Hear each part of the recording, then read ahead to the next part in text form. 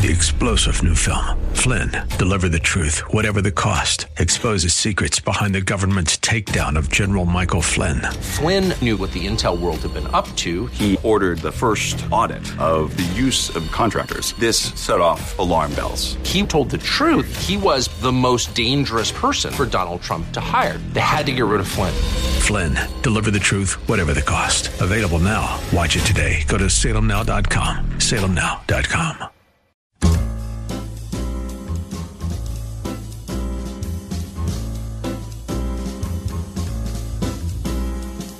Welcome to another edition of The Ride Home with John and Kathy, live from the Salem-Pittsburgh studios. And now here are your hosts, John Hall and Kathy Emmons. So coming along today, it is the Monday edition. It's the phone booth edition of The Ride Home. We have some transmission problems because of what's going on. It's everything in the universe as we speak. And so apparently we've got transmission trouble, and Kath and I are joining you live from our phones. Kath? Yeah, I mean, who would have ever thought that in this day of advanced technology, when normally our listening audience can also become our watching audience by watching it on Facebook? Nope, that's not happening right now. And our audio transmission into the studio, also not working. So we're back to the phone. Good gravy. Okay, wait. Let me just keep score here. Our nation is in meltdown. Yeah. On a much smaller scale, the Steelers were brutally embarrassed. It could be the end of the Ben Roethlisberger, perhaps Mike Tomlin era. And now we're stuck somewhere inside of a cereal box and are speaking to each other from a phone from our spare rooms. Mm-hmm. Do you think it's part of the all sorts of things are disappearing? You can't see the president anymore on Twitter or Facebook. Now Parler's disappeared, and are we the next thing? Right, and now I'm hearing you like on my phone and on the feed as well. So right, that's so good. Don't listen to the feed, just listen to your phone. Good gravy. I don't know where to begin. I mean, I guess I'll begin here. This is the only place. This is the only thing that's kept me sane over these last several days and then some, is that I am in Christ. I am a creation of Christ, just as you are, Kath, and Mike, and our listeners, that we all are the body of Christ. I claim Christ in my life. I read his words. I know his commandments. I try to follow along. But I'm also a sinner saved by grace. Now, so when I see the world in meltdown, at least this, I see the world in meltdown. I see us. And to know that I am not a Republican or a Democrat, first and foremost. What I am is a creation, a new creation in Christ Jesus. And so whenever someone says to me, hey, John, your point, I don't get your point, or I disagree vehemently with where you're coming from, but you're my brother in Christ, or you're my sister in Christ, well, then I know that I'm okay with that person. I know that the communication lines are open and that I'll be able to, despite our disagreements, be together because we are one under the body. And to me, that is everything, and I think especially today, we should not forget that. As you tune into the show, you tune in here for a particular reason. We are not political in nature, although we live in a deeply political world. But we are what we are is Christ lovers and Christ followers, hopefully. Mm-hmm. Yeah, so the question is then, how do we as Christians do politics well? The same question, which is, how do we do economics well, or how do we do teaching well, or how do we do music well, right? We've proven this. We don't do politics well, do we? Well, yeah. Okay, so that means that we have to focus more on how it is that a Christ follower does politics well. I mean, I say this often on the show, and it bears repeating, that one of the things that I love most about our listening audience is that we got people from all over the political spectrum. We've got Democrats. We've got Republicans. We've got people who probably don't care at all about politics in our listening audience. And it doesn't it's not a mandate that we agree on political things. What is a mandate is at the end of the day, we come back to one another and say, even though we have disagreed, even though you don't see things the same way I do, that we're still family. Yeah. I think that's key. I mean, the rest of the world, you see us. I mean, we've lost our minds here. And we have become beholden to one man in this country in many ways. And of course, look at where it's landed us. People are raging from the right and from the left, shaking their fists. I mean, I've been watching the events unfold like everybody else has. And what's really breaking my heart? That, what happened in the Capitol. And of course, there will be books and tomes written about this for the next 100 plus years. We are just at the very beginning of this observation and the breakdown of looking at what happened last week. But now when you see, arrests being made and you see those men, who were at the Capitol, the women as well, and now you see their mugshots and you think those people are going to be separated from their families. Their wives are going to grieve for them. Their children are going to not have them in their embrace. Their grandchildren won't see Pap anymore. And there was a moment when all those people, agreed and thought that what was happening was a good and necessary thing that must be acted out. Say what you will about any of that. I'm not going to talk about that right now. What I'm talking about is the human cost of what it is to stand up for what you think at that particular moment you had to do. And now you'll go forward into the court system and into the penal system. And, whether there's a financial cost to you, certainly there's a spiritual cost and a psychological cost. And people are going to grieve for you as you'll grieve for yourself. Yeah. And that's just a small, Here's the question, John. What are you listening to? What are we all listening to that's determining how we see things and the decisions that we make? I mean, that has to be the part that we're responsible for, right? So if you're listening and if you've limited yourself to an echo chamber of people who agree with you and think the same way you do and just tell you everything that you want to hear and see things, or see the world through the same lens that you do. If you're going to limit yourself to that, then you're going to succumb to whatever groupthink evolves. That's the way it is. That is the way it is. So all everyone's guilty of that, right? You're talking about, all those tragedies that you're talking about are real, and those are horror stories. But they should also be cautionary tales to the rest of us. That none of us want to end up at an end point that looks anything like last Wednesday. And we don't have to do that because we can stop what we're ingesting before we get to that place. Okay, I get that. That's an excellent point, right? But, we are all of us guilty of their own echo chamber, right? It doesn't matter. I mean, if you're watching Fox, if you're watching CNN, if you're reading, whatever. And I guess it goes back to my earlier point too, Kath. Right. So is the church an echo chamber, as we call ourselves, it can brothers be. and sisters? So if we're all, of course, in echo chambers, what I'm saying is I want to urge people to get out of theirs. To read, if you only are in an evangelical echo chamber, go read something written by a Catholic. If you're a Catholic in an echo chamber, go read something written by an evangelical. Read people who are from another political party than you. Read from another news source than you normally read from. I mean, I think the New York Times is crazy more than half of the time. But I look at the New York Times every day.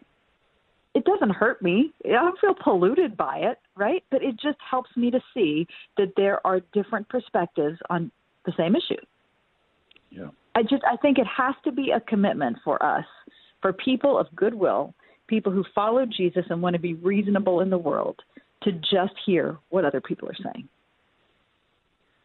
I guess what I've been thinking about is whenever I saw the passion, when you your own passion or, those passions that we witnessed last week, we all fall so far short that if we all had that same passion for our Savior. Yeah, for something good. Right. Yeah. If we all, no. Because what happened last week, people believe that they're doing good, right? Their political passions, people are involved in their political passions because they believe that there's goodness there. But there's only one who is good. And so I see that. We've abdicated our passions for something that's so temporal. Yeah. That's something that's so man-made, that is a mist, a vanish.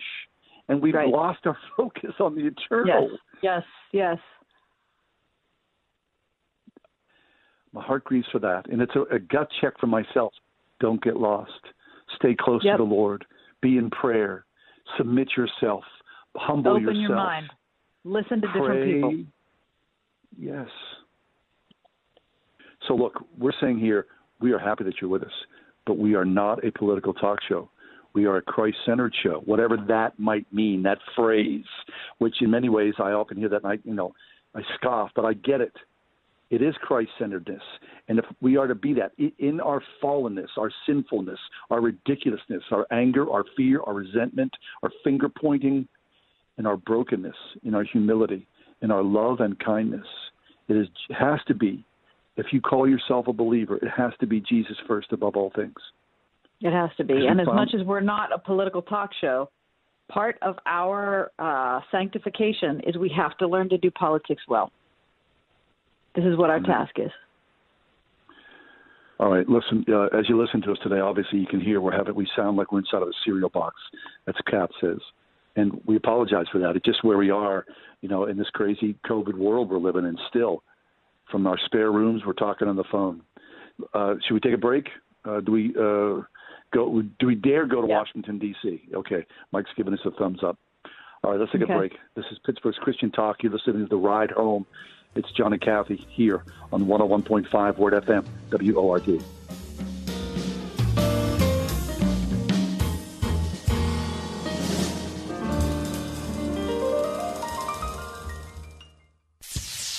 .5 WORD.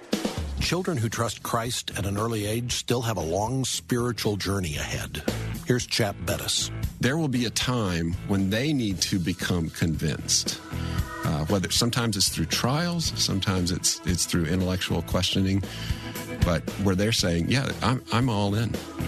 Being disciple-making parents. Next time on Family Life Today. Tomorrow morning at 9 on 101.5 Word FM WORD. For those of us who are healthy, it's hard to imagine what it's like to be chronically sick. If you're over 50, you may be fine today, but tomorrow, different story. Chronic illness can literally claim your financial world overnight. And suddenly you're tens of thousands in debt, mailbox overflowing with bills, notifications, warnings, and you think Obamacare will help you sort it out? Good luck getting someone even to talk to. This is Kathy Emmons, and my friends at Marley Financial have a better solution. It's their non-Obamacare pro-life health plan. It gives you the power of a national PPO instantaneously, savings of 30 to 60% off Obamacare for those over 50, no funding for abortion, and always someone to help you. Call 724-884-1496. One client recently in the hospital for 11 days for a bowel obstruction. The hospital billed him over $56,000. Marley Financial's non-Obamacare plan paid the entire claim and put $7,000 in his pocket. There's no other plan like it anywhere, and you can get it now. Call 724-884-1496 or visit marleyfg.com. If you're drowning in IRS debt and can't afford to pay, then you need to take advantage of special IRS tax programs that are available and free yourself from IRS collection efforts once and for all. Due to the financial hardship consumers are facing throughout the country, the Internal Revenue Service has made it easier to settle delinquent tax problems. An open phone line has been established by Community Tax for consumers to call and see if they qualify. Take down this number or store it in your cell phone, but call the Community Tax Helpline at 800-500-5588. If you owe back taxes to the IRS and cannot afford to pay them back, or even if you have years of unfiled tax returns, there's no need to fear anymore. But you have to call the Community Tax Helpline today at 800-500-5588 for the help that you need. Don't take on the IRS alone. They can attack your wages, savings, pension, home, and even your Social Security check. Call 800-500-5588 for your free consultation and to see if you qualify. That's 800-500-5588. I consider not only my team members, but my patients, my family, and I miss them for quite a few months. Stock Family Dentistry would like to say, welcome back. One of the biggest blessings I have received is to be able to use my talents and my passion to serve my community through our dental office. And I'm proud to say that we're doing it in a very safe way. We're finally back up to full speed. It's nice to be back with family. On Perry Highway in Wexford at StockFamilyDentistry.com. Our military service members volunteer to protect us in the most dangerous places around the world. They step up. And when they are severely ill or injured, returning to their families is only the beginning of their long road home.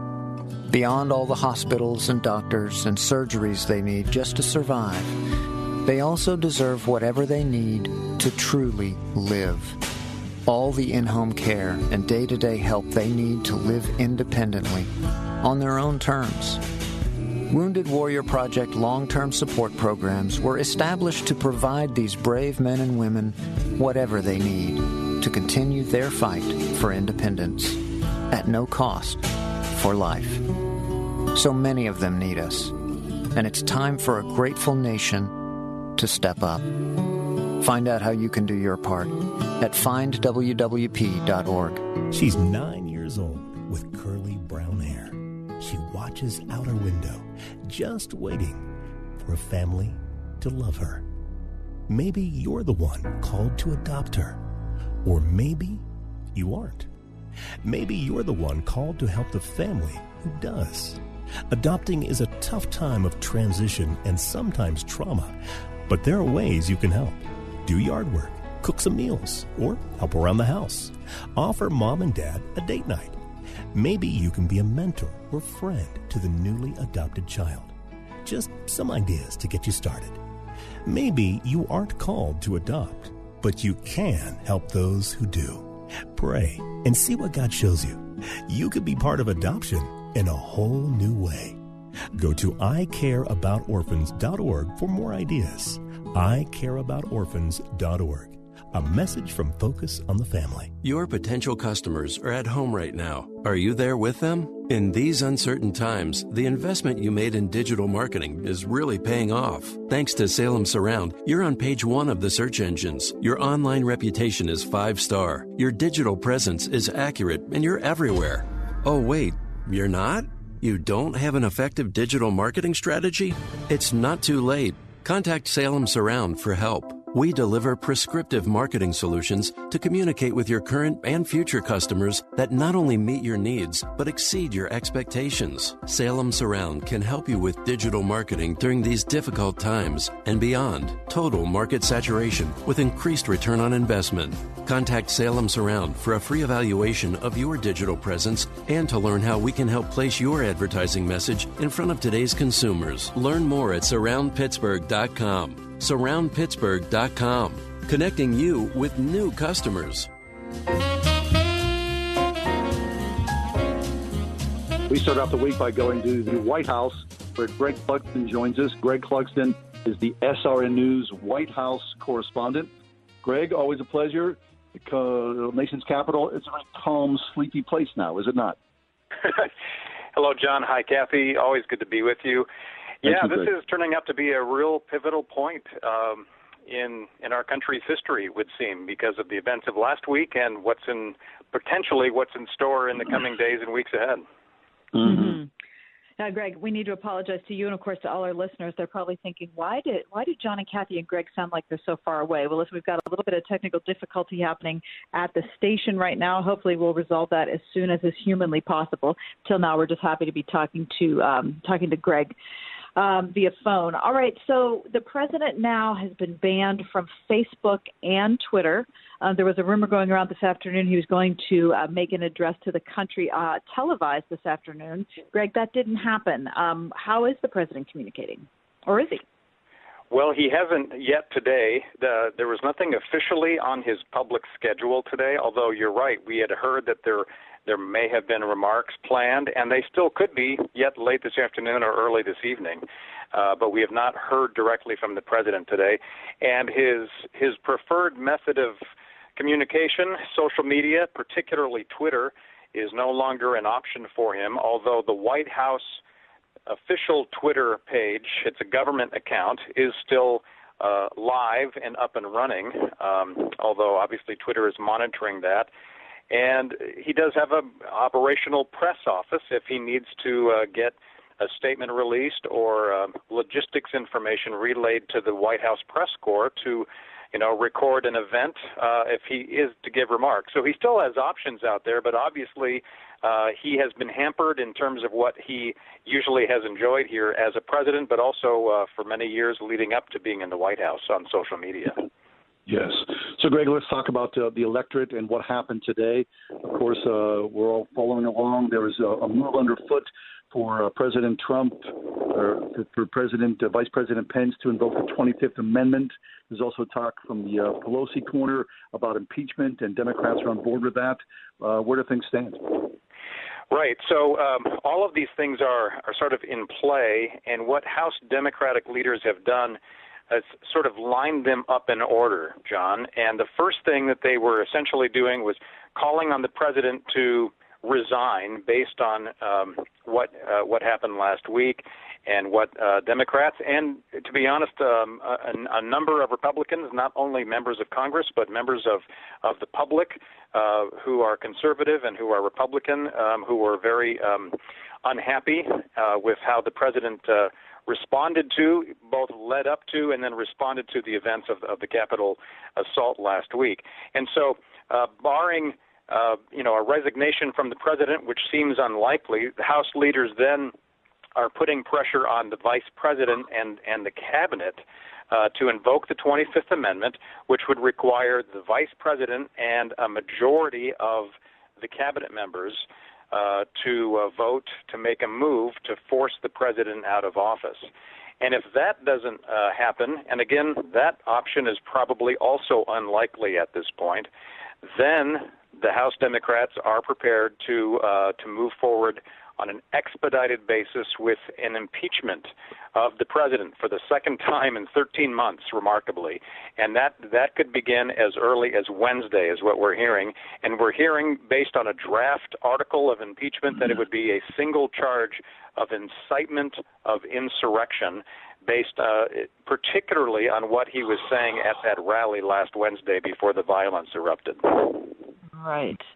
Okay, Greg. So, it's odd timing-wise because obviously the inauguration is next Wednesday. Am I right in thinking that that the House and Senate could pursue issues related to impeachment even after the president's no longer in office? That does seem to be the case. And it hasn't ever happened with a president before, but it has happened with other officials many decades ago. For example, like a former, what would now be sort of a war secretary or a defense chief. That did happen. So there is sort of a precedent for that. What is shaping up, Kathy, right now is that the House can move without having its normal hearings and things. They can just schedule a vote and have a simple majority on a House floor vote.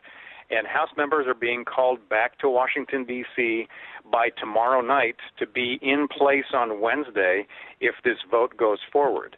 And it's very likely that there will be enough votes, not just from Democrats, but there could be any number of Republicans who sign on as well. And even if there aren't, and there's solidarity with the Democrats, there could be, as soon as I said, as Wednesday, and another actual impeachment vote. And as we remember from just last year, what happens then is once that impeachment paperwork is delivered to the Senate the following day has to begin a Senate trial, or at least it has to begin the process of moving toward that trial, and it has to be the top priority.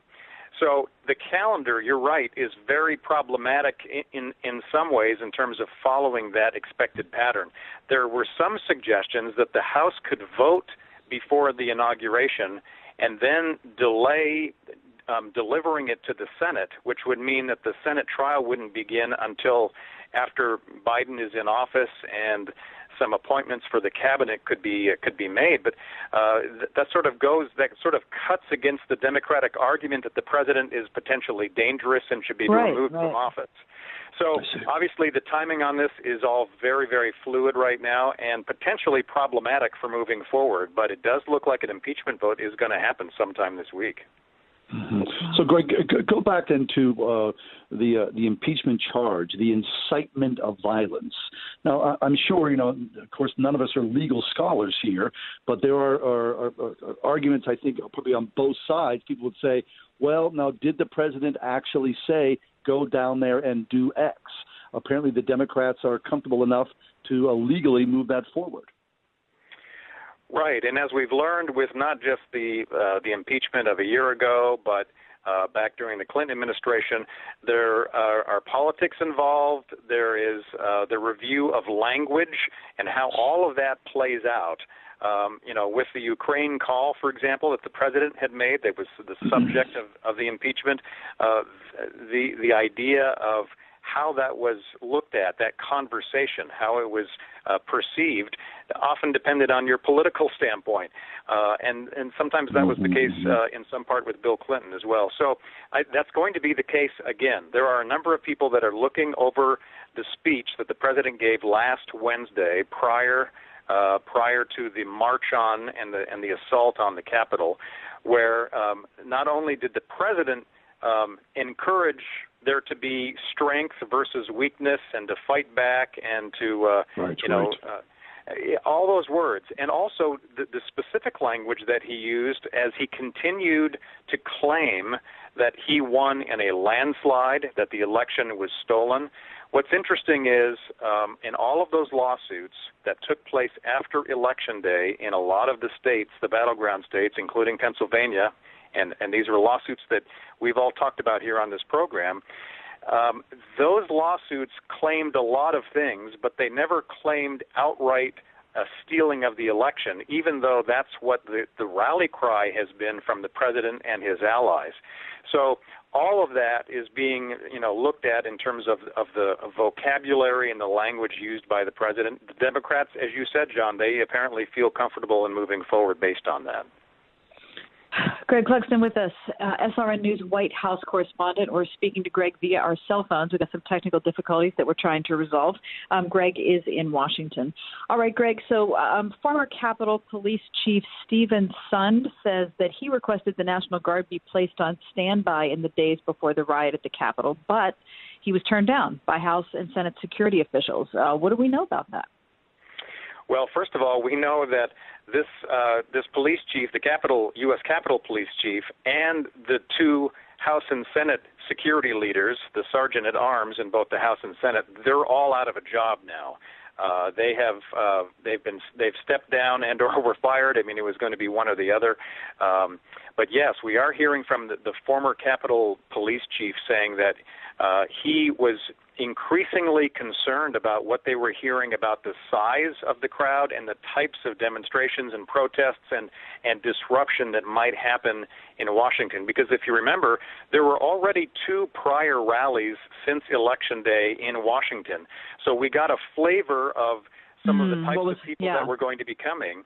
And certainly there was nothing like what we saw last week, Wednesday at the Capitol. But there were clashes with counter-protesters at those earlier events and with law enforcement.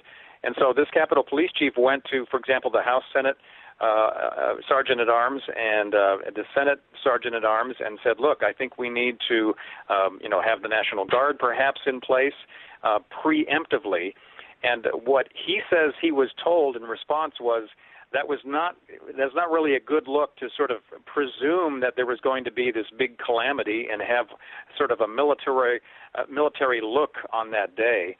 But as we've since learned, the Capitol Police were simply overwhelmed by the crowd that took over the Capitol last week. I see. So, Greg, speaking of crowds, the inauguration will go forward as scheduled next Wednesday, the 20th of January. I read that the mayor of Washington, D.C. has asked for preemptive emergency status for the District of Columbia. Don't come to D.C. Stay away for the inauguration. This will certainly be a different look next Wednesday than it was last week. Yeah, it really will. There's also been authorization as of today of up to 15,000 National Guard troops to be in place as early as this weekend, because there are rumors and indications that some of the demonstrations and disruptions could start taking place as early as Saturday. Also, the Washington Monument has been closed by the National Park Service as a precaution and will remain closed until 4 days after the inauguration. There was an FBI internal bulletin that has gone out to talk about concern about not only potential attacks here in Washington surrounding the inauguration, but in all 50 state capitals across the country. So the entire country is going to be on alert, especially in capital cities, including the nation's capital. And that's why I was, mentioning at the very beginning that we potentially are at a pivotal point in our country's history with the threat of violence and severe disruption. Wow. All right, Greg, last question for you. We want to thank you for staying with us so long today. One of the hallmarks of our republic and democracy is the orderly transfer of power, and we've all been able to watch that happen, every inauguration day that I can remember. So what will the visual be like? Will the inauguration still happen outside? What kind of, and I'm sure there are all sorts of security issues related to that versus it happening inside just being televised? Right.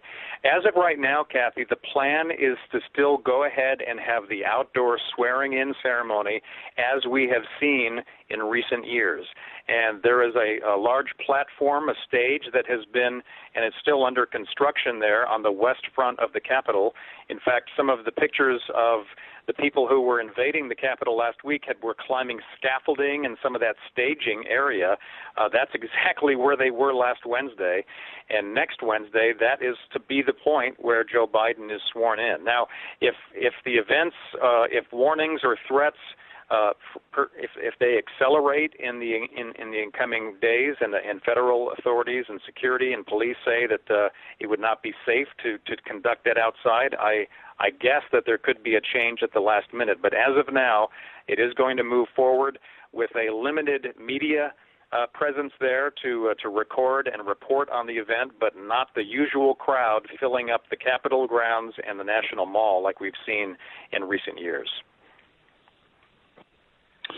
Well, Greg, thanks so much for being with us. I know you have to be overwhelmed by the busyness of where you are in the nation's capital. We always appreciate you taking time for the clarity and wisdom that you have to offer. You're very welcome. Thanks, John. Thanks, Kathy. Thank you. Greg Clugston, SRN News White House correspondent. Information about Greg and Salem Radio Network, wordfm.com. Take a quick break, come back. We're just getting underway over the phone here, the Alexander Graham Bell edition of The Ride Home with John and Kathy.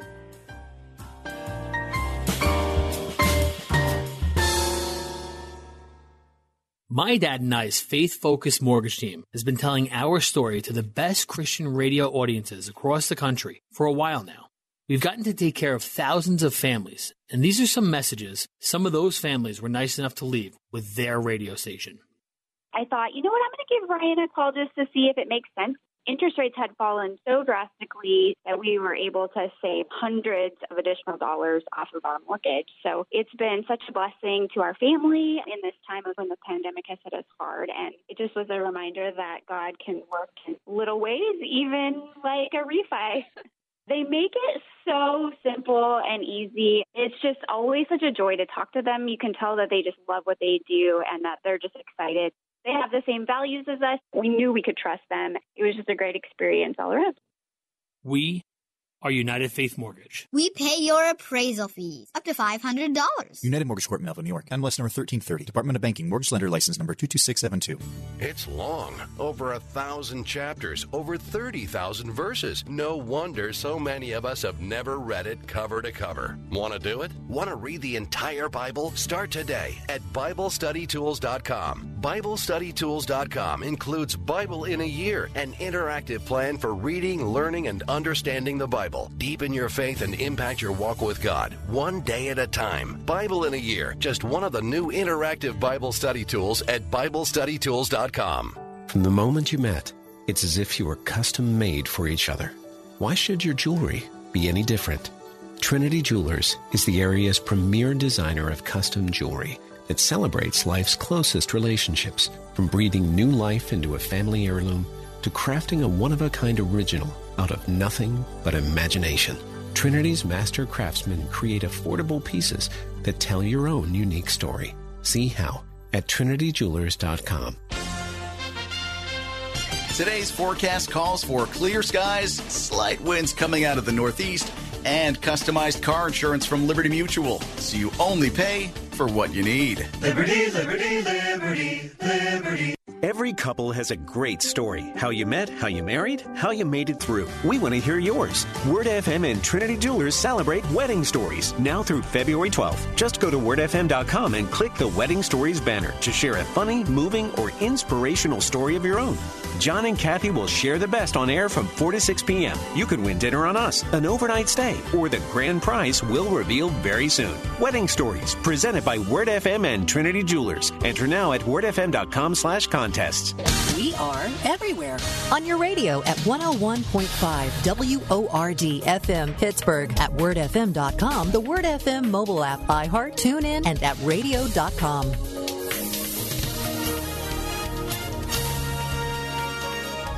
Partly cloudy skies expected for tonight with a low of 24. Partly sunny tomorrow. Tomorrow's high 37.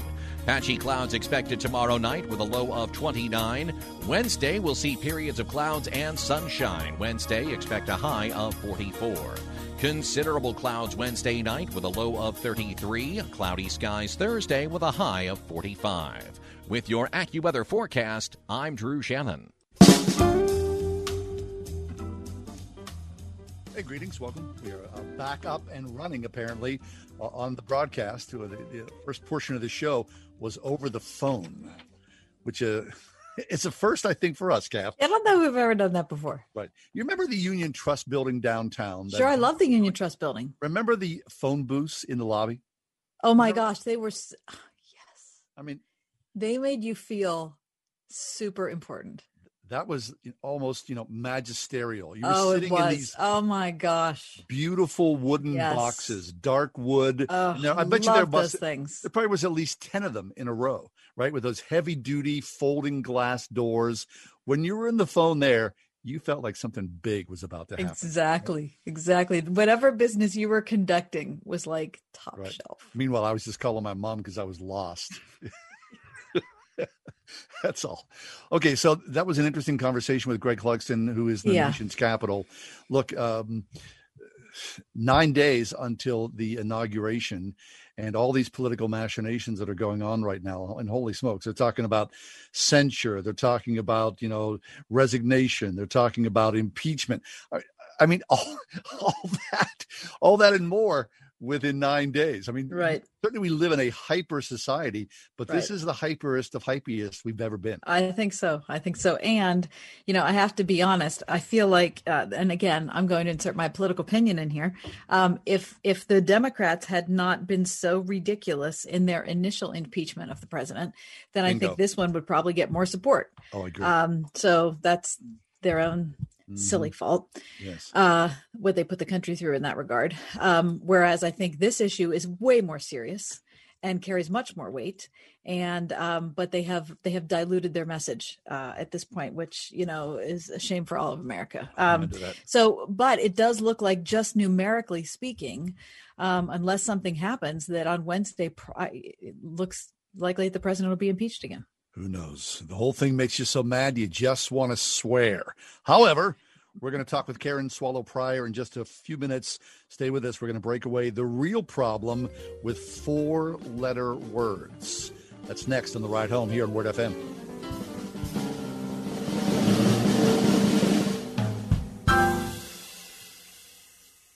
101.5 WORD.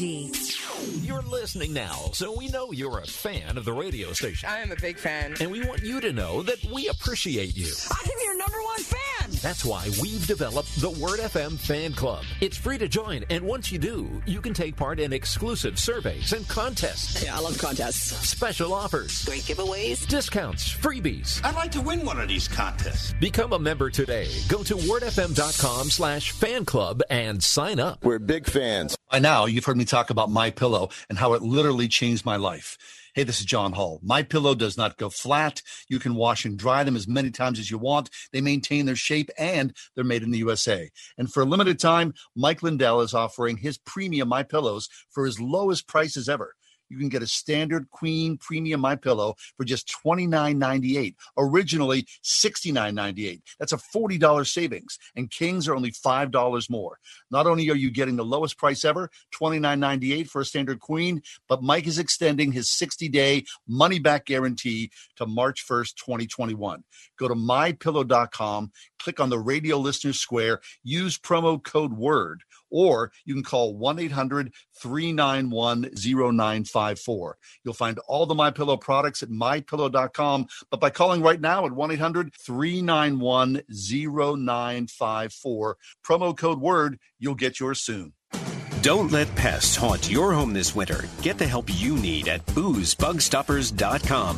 When bats and rodents move in, Boo and his Bug Stoppers team are ready to serve them an eviction notice. Get a free quote on your pest problem today with no long-term contracts and a 100% satisfaction guarantee to safely treat your problem until it's gone. When it comes to solving your pest problem, who are you going to call? Boo's Bug Stoppers at boozbugstoppers.com. Your business is ready for a reboot, a recharge. The way our companies operate has changed. The changes haven't been easy, but there's help. The marketing team at Salem Surround gives you the tools needed to stand out and be visible to current and potential customers online right now looking for what you do. We can design a plan that targets potential customers with proven marketing strategies. Learn more at surroundpittsburgh.com. Surroundpittsburgh.com. Connecting you with new customers. If you are a caregiver for a family member or loved one, this is an important message. Help at Home, formerly Excel Home Care, will pay you to take care of your family member or loved one. Yes, you heard that right. You can actually get paid to provide care to those you love. To learn more, contact Help at Home today and get started right now. Care and quality when you need it. Call Help at Home, 412-212-8950. 412-212-8950.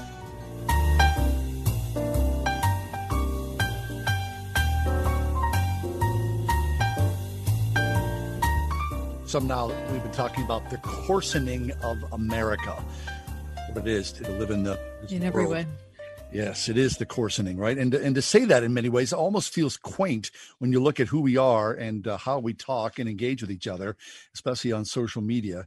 But Karen Swallow Prior is with us. Karen joins us from Southeastern Baptist Theological Seminary. She is the author of several excellent works. Her latest is called On Reading Well, Finding the Good Life Through Great Literature. But here today to talk to us about a piece that she wrote about the real problem with 4-letter words.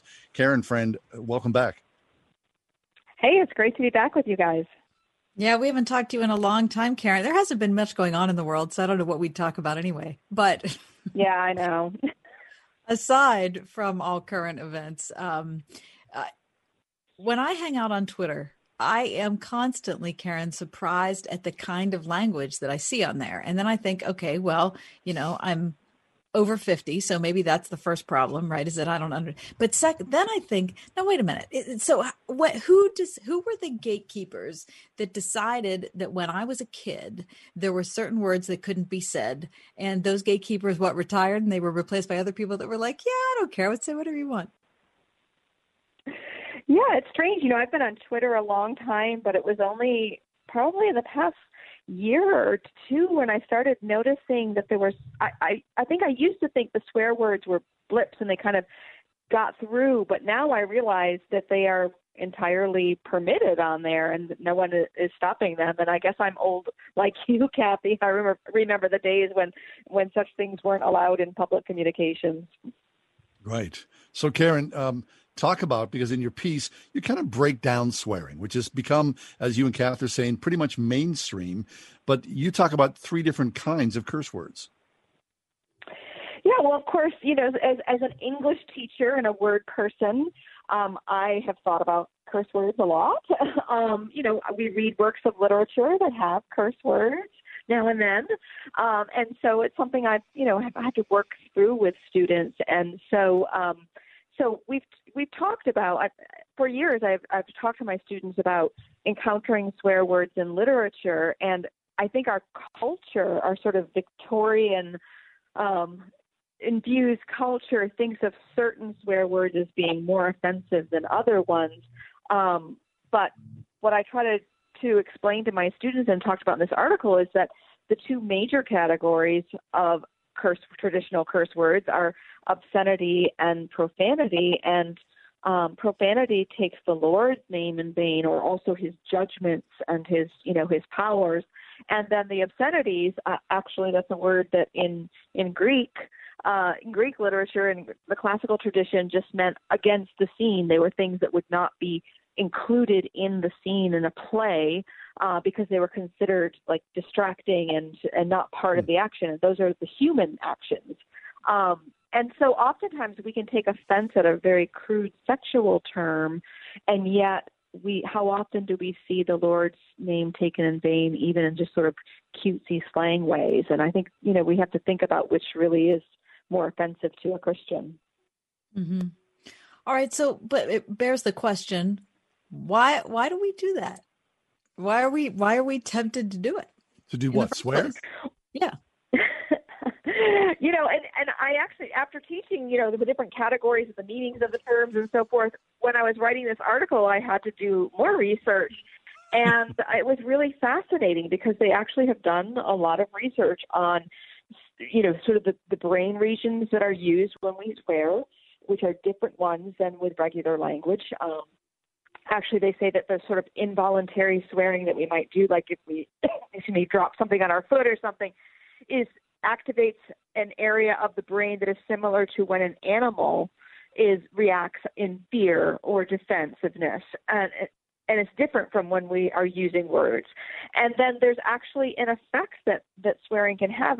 I heard a program this summer actually on NPR talking about how if we are in pain, the swearing actually can reduce the pain somewhat. And so there are reasons that we use swear words that are, we choose to, and we perhaps should not. But then there are involuntary ways that we use them that use a different part of the brain and actually can cause relief. That doesn't mean that it's not. It's still a mark of sin, still a part of our fallen world, because we wouldn't be feeling pain if we weren't in a fallen world. So it's kind of all connected to our fallenness in that way. Right. So, Karen, the judgment that was rendered against John by his children and family after he hit his head on the low-hanging basement. Are you speaking of me? I thought you were talking about the Gospel of John. And the resulting language that's spewed forth, you're saying that perhaps if he just explained that it lessened his pain, that would kind of smooth things over. There's a lot to be said about that. I'm telling you. When you do, right? I mean, there is a release. There is a psychological release when you do.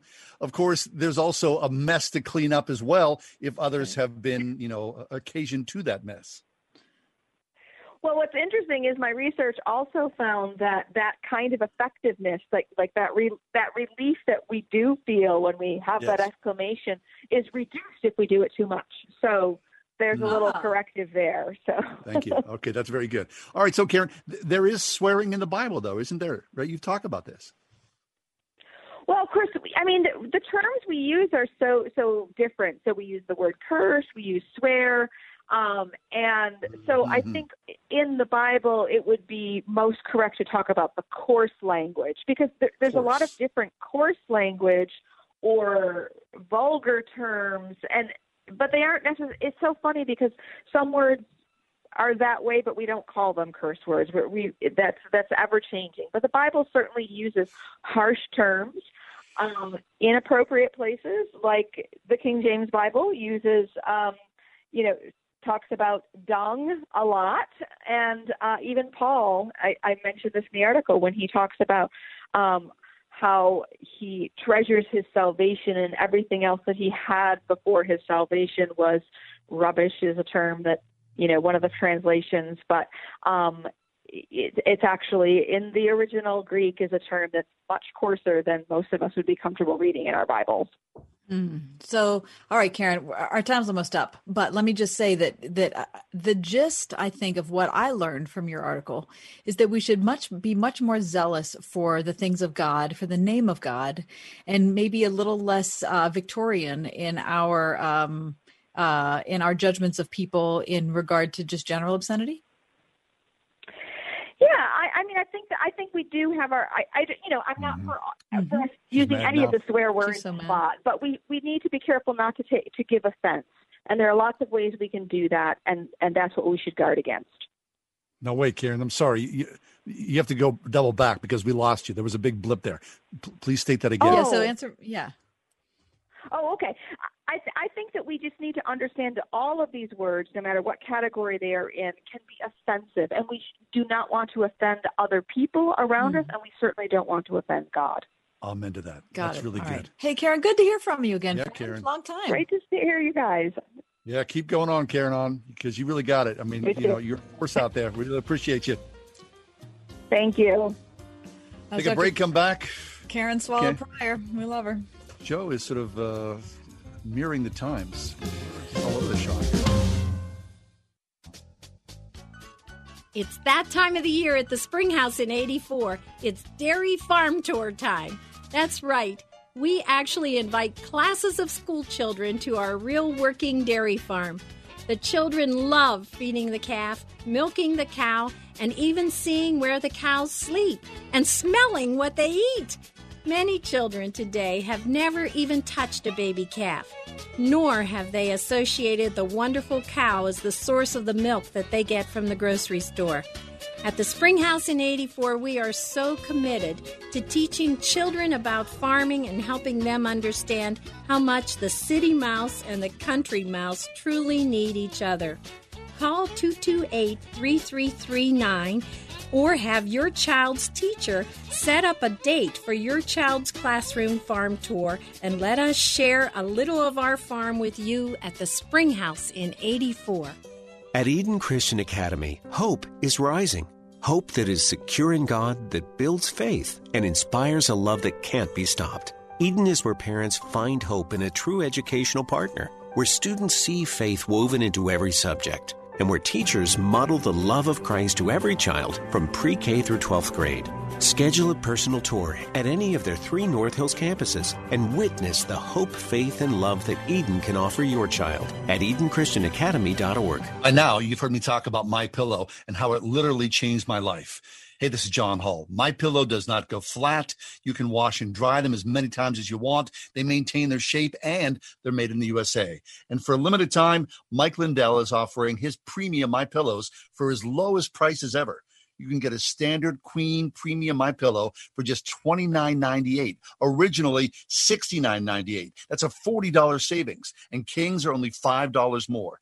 Not only are you getting the lowest price ever, $29.98 for a standard queen, but Mike is extending his 60-day money-back guarantee to March 1st, 2021. Go to MyPillow.com, click on the radio listeners square, use promo code WORD, or you can call 1-800-391-0954. You'll find all the MyPillow products at MyPillow.com, but by calling right now at 1-800-391-0954, promo code WORD, you'll get yours soon. Why a classical Christian education? Because kids learn differently at different ages. Through grammar, we grasp the building blocks of knowledge. Logic teaches how those building blocks relate. Then rhetoric helps us communicate what we know. For over 50 years, Trinity Christian School has intentionally applied this classical approach to education with great success. It's just one reason why they're consistently ranked among the top K-12 schools in Allegheny County. Trinity Christian School at trinitychristian.net. had a very active wedding day. And the morning of my marriage, I almost ran my wife over with our car. I almost backed over her. That would have made for a bad day. Yes. Save for the shrieking of the maid of honor, I would still be a bachelor and maybe in jail. Listen, every couple has a wedding story. That's one of mine. And we want to know yours. We'll share your story on the ride home with us. And you can win romantic prizes like a getaway to the Buell Mansion in Sharon or a free date at your favorite restaurant, sponsored by Trinity Jewelers. Go to our homepage, wordfm.com. You will see the wedding story banner at the top of the page and include yours. Write a little story, and we're going to choose a couple of the good ones. And it looks like a lot of fun. People have already joined in. Lots of entries already, so don't delay, wordfm.com. Kath, how was without a hitch on your wedding day? Oh, no, it was absolutely torrential rain. Lovely. I mean, not just like little, pitter patter, but like somewhere, full out storm. Mm-hmm. But I took it in stride. What are you going to do? What are you going to do? Right? Yeah. So your wedding photos, they weren't like somewhere outside. No, of course they weren't. Now here was a great thing though. How about when I walked down the aisle with my father and got to the end and my veil fell off. Is that symbolic in some way? It wasn't that I didn't even have the part over my face. Yeah. I didn't have. Just fell off. And you know why it fell off? Because I made it myself. Because I was so intent on saving money. I thought, how hard can a veil me? I can totally make that. So I made one, and it was terrible. Nice. How much did a bobby pin cost? Yeah, exactly. 101.5 WORD-FM Pittsburgh. On your smart speaker by saying, play the word Pittsburgh. And on your phone via the Word FM mobile app, iHeart, TuneIn, and at radio.com. With SRN News, I'm John Scott. Democrats say the House will consider the impeachment of President Trump on Wednesday, 1 week after riots in the nation's capital. House Majority Leader Steny Hoyer told Democrats on a call that members should plan to return to Washington on Tuesday evening to consider a House resolution calling on Vice President Mike Pence to invoke a constitutional authority to remove Trump from office. That resolution is expected to pass, but Pence is unlikely to act. Hoyer says the House will then consider impeachment on Wednesday. Mississippi Governor Tate Reeves signing a bill that gives the state a new flag that has a magnolia and that no longer carries the Confederate battle emblem. On Wall Street today, stocks closing lower. The Dow dropped 89 points, the Nasdaq off 165, and the S&P fell 25. This is SRN News. The first woman, Eve, was created on the sixth day of the creation week, just as was Adam. But whereas God created Adam directly out of the dust of the ground, Eve was created out of a rib of Adam. Most people smile at what they consider a quaint, however fabled story of woman's creation. But again, those who believe in the Bible as God's Word believe that the special creation of Adam's wife is not fiction but fact. God caused a deep sleep to fall upon Adam. While Adam slept, God created a woman out of the rib of Adam. He then took the woman to Adam, and they became man and wife. Eve was bone of Adam's bone and flesh of his flesh. At this time, God ordained the institution of marriage. I'm Pastor Bill Breinsma of the Pittsburgh Protestant Reformed Church. For various pamphlets on this subject, check out prcpittsburgh.org or call 412-727-6811. Preaching the kingdom of God and teaching those things that concern the Lord Jesus Christ. If you'd like a smartphone that's really smart, download the OnePlace.com app, the app that will inspire your faith daily and provide answers to the biggest questions of all. OnePlace lets you download your favorite pastor's programs and listen, even offline or in airplane mode, with easy connections to your Bluetooth speaker or dashboard. To download your free OnePlace app, visit the iTunes App Store or the Google Play Store for your Android device and search for OnePlace. That's OnePlace. This is Tim Seckler inviting you to tune in each and every Saturday morning at 9 a.m. right here on Word FM 101.5 for the Life and Legacy Show, sponsored by my law firm, the Seckler Law Firm. Each week, we'll talk about your family's well-being as it relates to elder law, nursing home stays, estate planning, and keeping your hard-earned savings. And if you missed the Life and Legacy show, you will find it archived at secklerlawfirm.com. See you Saturday morning at 9 a.m. right here on Word FM 101.5 for the Life and Legacy show. Every couple has a great story. How you met, how you married, how you made it through. We want to hear yours. Word FM and Trinity Jewelers celebrate wedding stories now through February 12th. Just go to wordfm.com and click the Wedding Stories banner to share a funny, moving, or inspirational story of your own. John and Kathy will share the best on air from 4 to 6 p.m. You could win dinner on us, an overnight stay, or the grand prize we'll reveal very soon. Wedding Stories, presented by Word FM and Trinity Jewelers. Enter now at wordfm.com/contests. Last Labor Day, Greg Laurie premiered an online cinematic crusade called A Rush of Hope. People would comment on my social media. I loved it. I watched it 5, 6, 7, 8 times and then wanting to share it with friends. But now you can watch it whenever you want because A Rush of Hope is on DVD. And also we have a downloadable version. And so we want to send a special copy for your gift of any size. Available at harvest.org.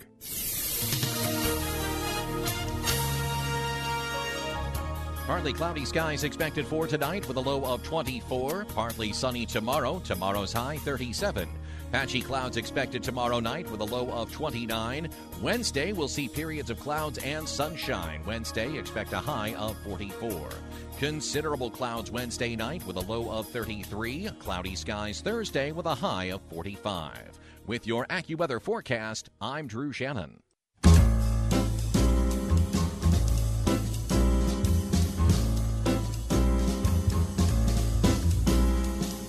Welcome to another edition of The Ride Home with John and Kathy, live from the Salem-Pittsburgh studios. And now here are your hosts, John Hall and Kathy Emmons.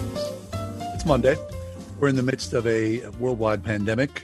The nation's capital is under siege. The President of the United States may be impeached for the second time, and the Steelers stink. That's the update here on The Ride Home. Happy Monday to you. Holy moly. Kath, good to see you. How are things? Thank you. Thank you very much. For those of you that were with us in the 4 o'clock hour and heard the difficulty we were having with technology, I'm happy to tell you that is over.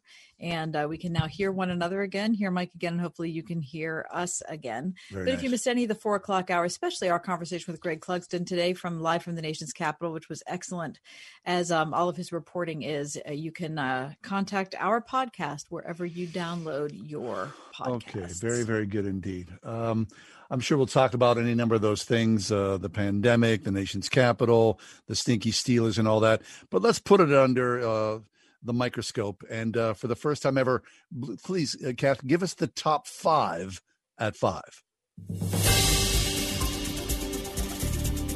All right. John, Mike, for Monday, January 11th, 2021. Republicans blocked House Democrats' first efforts to remove President Trump from office, according to the Wall Street Journal, as lawmakers pressed ahead with further measures against Mr. Trump during the last full week of his presidency. Democrats today attempted to pass by unanimous consent a resolution calling for VP Mike Pence to use the 25th Amendment to remove Mr. Trump from office, though it was blocked by Representative Alex Mooney of West Virginia. House Speaker Nancy Pelosi has said she plans to reconvene the full House for a vote on the resolution. If that's approved, and if Mr. Pence does not act to remove Mr. Trump from office within 24 hours, the House will proceed with impeachment. So, with just 9 days left in Mr. Trump's presidency, many Republican lawmakers said the moves were divisive and urged letting the president just finish out his term, but Democrats said the president has already divided the country. Number 2, former Capitol Police Chief Stephen Sund says he requested that the National Guard be placed on standby in the days before the riot at the Capitol, but that House and Senate security officials turned him down. USA Today is reporting that Sund, who resigned his post the day after the riot, told the Washington Post he had been concerned that the protest planned for January 6th would be larger than expected. But Sund said House and Senate sergeants at arms told him they weren't comfortable with, quote, the optics of declaring an emergency days before the protest. Both have since resigned. Sun said he pleaded for help 5 more times as the riot unfolded. A crowd of several thousand quickly overran the Capitol Police contingent of 1,400 officers at the scene. Quote, "If we would have had the National Guard, we could have held them at bay longer until more officers from our partner agencies could arrive," Sun told the Post. Number 3. Big Tech is using its outsized hammer to quell speech it says is dangerous. The president has been removed from both Facebook and Twitter, along with an unnamed number of supporters, and today news comes that social media service Parler, where many people banned from the big platforms took their social media business, vanished just before midnight Sunday Pacific time, when Amazon followed through on its threat to stop hosting it. Parler's effective disappearance came shortly after Apple and Google removed the Parler app from mobile devices in their app stores. And number 4, according to the PG, the University of Pittsburgh has told students to stay home, citing a possible surge in COVID-19 infections following the holidays. The university says they will provide at least 2 weeks' notice before they advise students to return to the Oakland campus. Quote, "Accordingly, the very earliest we will advise that you travel is sometime in the final week of January, and all Pitt students, whether or not you live in university housing, should not travel to the area prior to this time." And number 4, Steelers stink. Actually, that's number 5. It's your top 5 at 5. I couldn't even count right. I just got overwhelmed by the moment. That's a lot of bad news. Well, as we talked about at the top of the 5 o'clock or 4 o'clock hour, happy that we are brothers and sisters in Christ and that we know Christ Jesus, because despite the horrors of this broken and fallen world we are living in, he is in heaven and his reign lives forever. So that is the good news on a very bleak and dark Monday afternoon. What do you say we take a quick break, come back, we regroup with J. Warner Wallace. Jim Wallace is a cold case homicide detective. He's been with us many times in the past. He's got a story to tell about a cold case between his father and himself. We'll also talk about law enforcement in Washington, D.C. That's next, The Ride Home, Pittsburgh's Christian Talk. 101.5 WORD. The Word of God. It's bold, it's direct, it cuts across the grain of popular culture. It illuminates the mind and transforms the soul. Its meaning doesn't change. It applies to everyone, everywhere. Hi, friend, this is John MacArthur, encouraging you to find out what the Bible means by what it says. Join me for clear teaching from God's compelling Word every Monday through Friday, right here on Grace to You. Tomorrow morning at 7 on 101.5 WORD. The Rocket Mortgage Super Bowl Squares Sweepstakes is back. It's the largest official game of Super Bowl Squares ever, with millions of dollars in prizes, and best of all, it's free to enter. Every score change, someone wins $50,000. Just enter for free at RocketMortgageSquares.com, and it could be you. Touchdowns, field goals, safeties, extra points. Every single score change will draw one lucky winner from the square to win $50,000. Plus, 2 grand prize winners will win $500,000 they could use toward their dream home. One way to enter, 2 ways to win. See rules and enter for free at RocketMortgageSquares.com. Then tune into the Super Bowl on February 7th to see if you bring home some dough. Rocket Mortgage, official mortgage sponsor of Super Bowl 55. No purchase necessary. Legal residents of the 50 U.S. and D.C. of age of majority. Ends 2/4/2021, 11:59 p.m. Eastern. Equal housing lender licensed in all 50 states. NMLS number 3030. The NFL entities as defined in the official rules have not offered or sponsored this promotion in any way. By now, you've heard me talk about MyPillow and how it literally changed my life. Hey, this is John Hall. MyPillow does not go flat. You can wash and dry them as many times as you want. They maintain their shape, and they're made in the USA. And for a limited time, Mike Lindell is offering his premium MyPillows for his lowest prices ever. You can get a standard queen premium MyPillow for just $29.98. Originally $69.98. That's a $40 savings. And kings are only $5 more. Not only are you getting the lowest price ever, $29.98 for a standard queen, but Mike is extending his 60-day money-back guarantee to March 1st, 2021. Go to MyPillow.com, click on the radio listeners square, use promo code WORD, or you can call 1-800-391-0954. You'll find all the MyPillow products at MyPillow.com, but by calling right now at 1-800-391-0954, promo code WORD, you'll get yours soon. Don't let pests scare away your business. Get the help you need at boosbugstoppers.com. When cold drives pests and rodents inside, Boo and his Bug Stoppers team has your business covered. Get a free quote on your pest control and sanitation plan for the upcoming year with no long-term contracts and a 100% satisfaction guarantee to treat your problem until it's gone. When it comes to solving your pest problem, who are you going to call? Boo's Bug Stoppers at boosbugstoppers.com.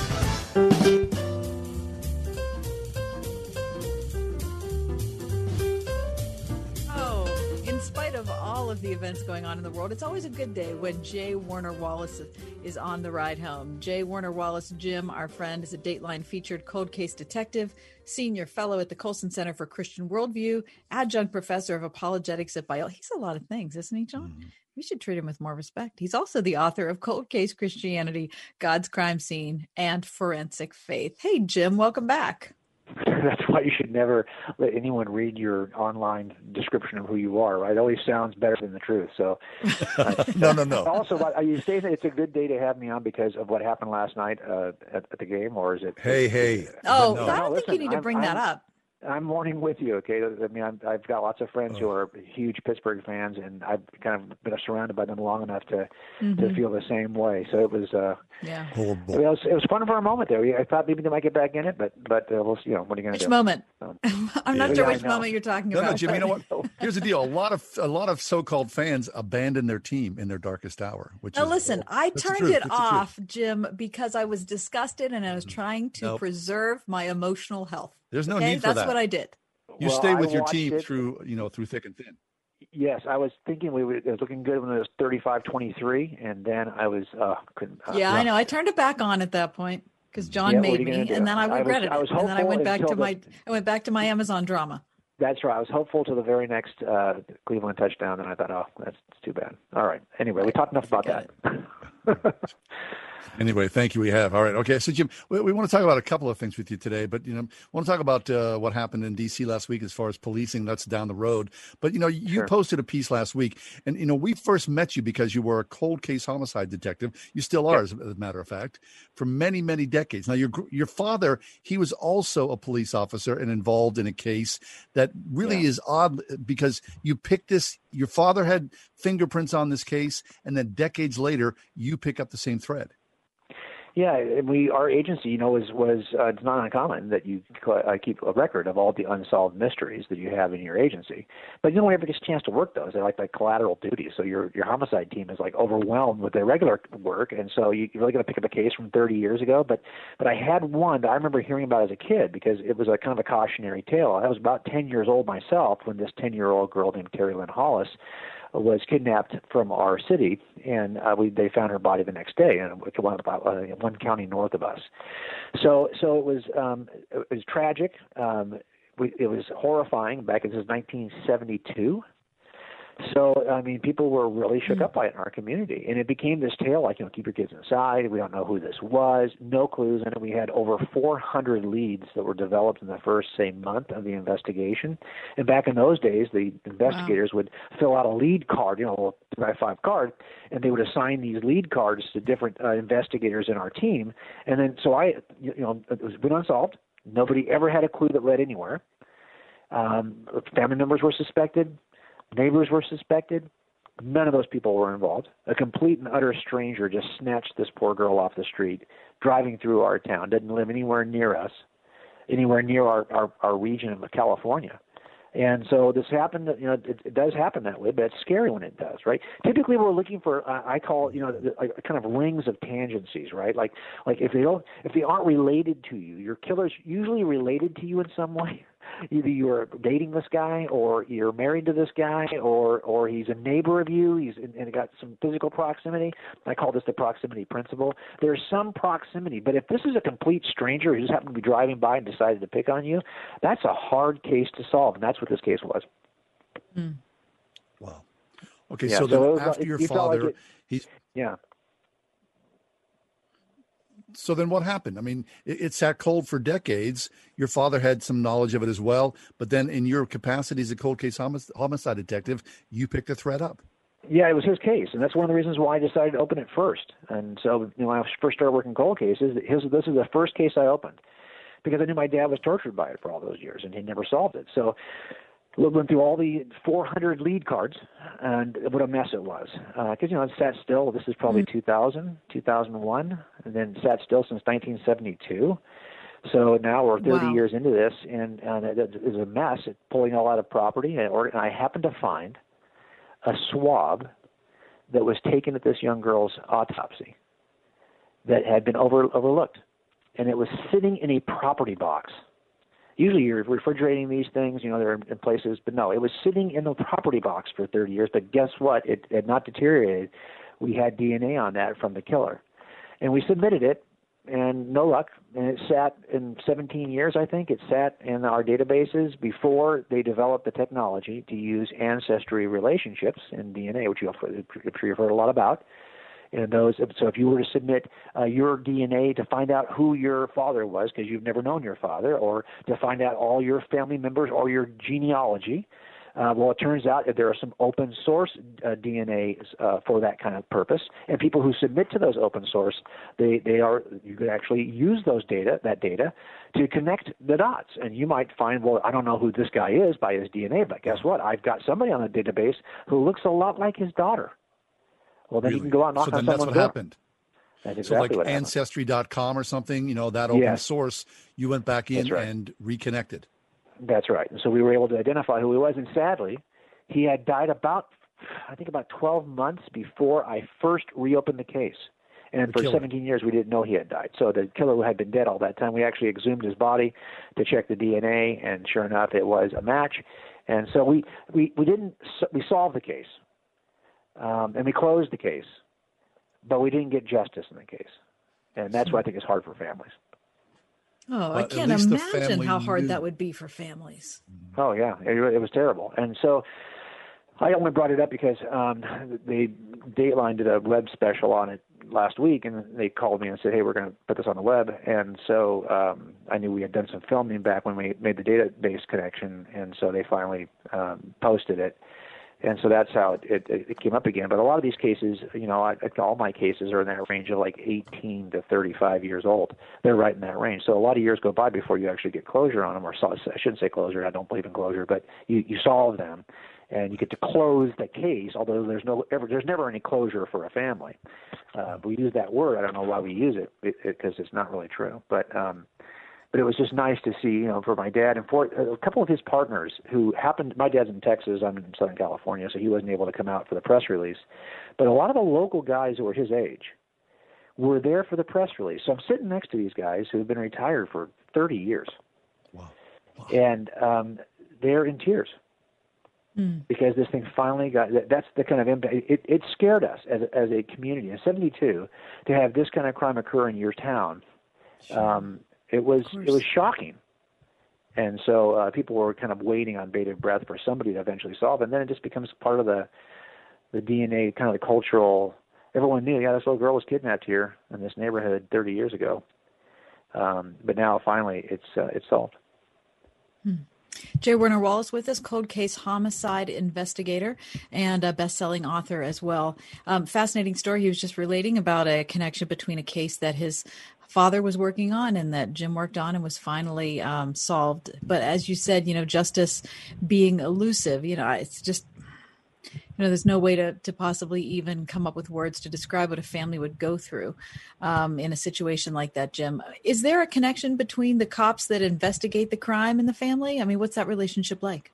There can be. It depends on the family and what they want. I've had cases where the family were just really open to being kind of almost mentored as well as guided through the closure process on the case. When I say closure, I mean the case is going to be closed.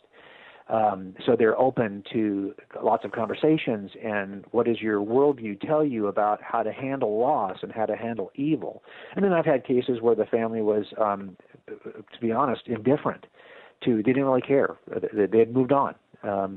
You think, how can that ever be? How could you ever move on from someone's murder? Well, surprisingly, some families are different, and they just move on, and they don't care if you solve it or not. And then I've had cases where I actually found the killer, and the victim's family did not believe that the person I was accusing was the killer. Wow. And so they opposed the case. They opposed the investigation at every step, and made it a lot harder for us to solve the case, even though after convicting the guy, he finally confessed and gave us the details of the crime.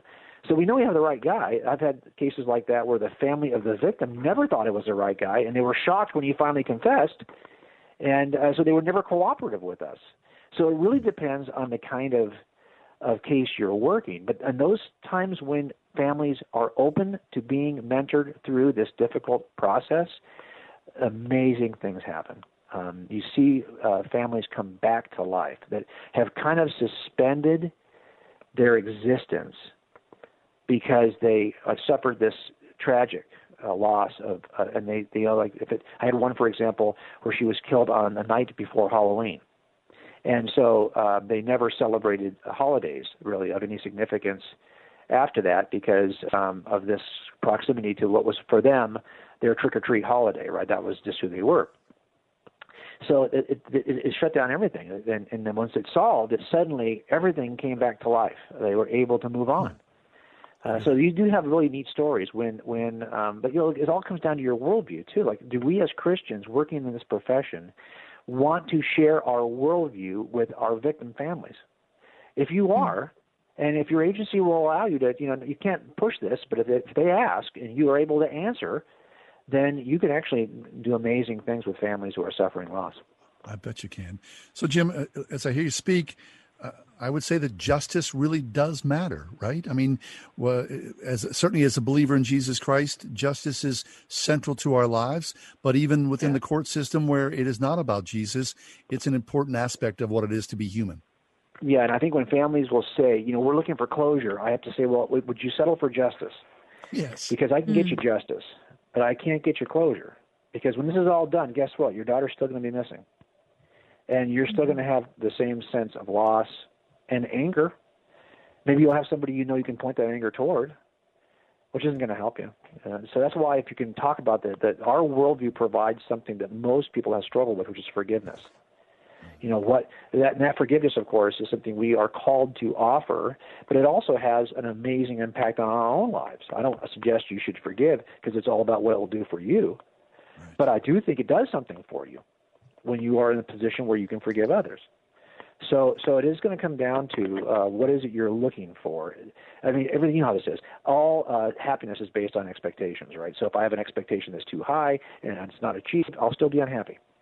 But if I can get my expectations where it ought to be, then when we solve this case and we take this guy to trial and we could get a conviction, you're going to walk away in a better place than you would have been if you thought, well, I thought I was going to feel better about this, and I don't. Well, of course you don't. Because we can't offer you closure. We can only offer you justice.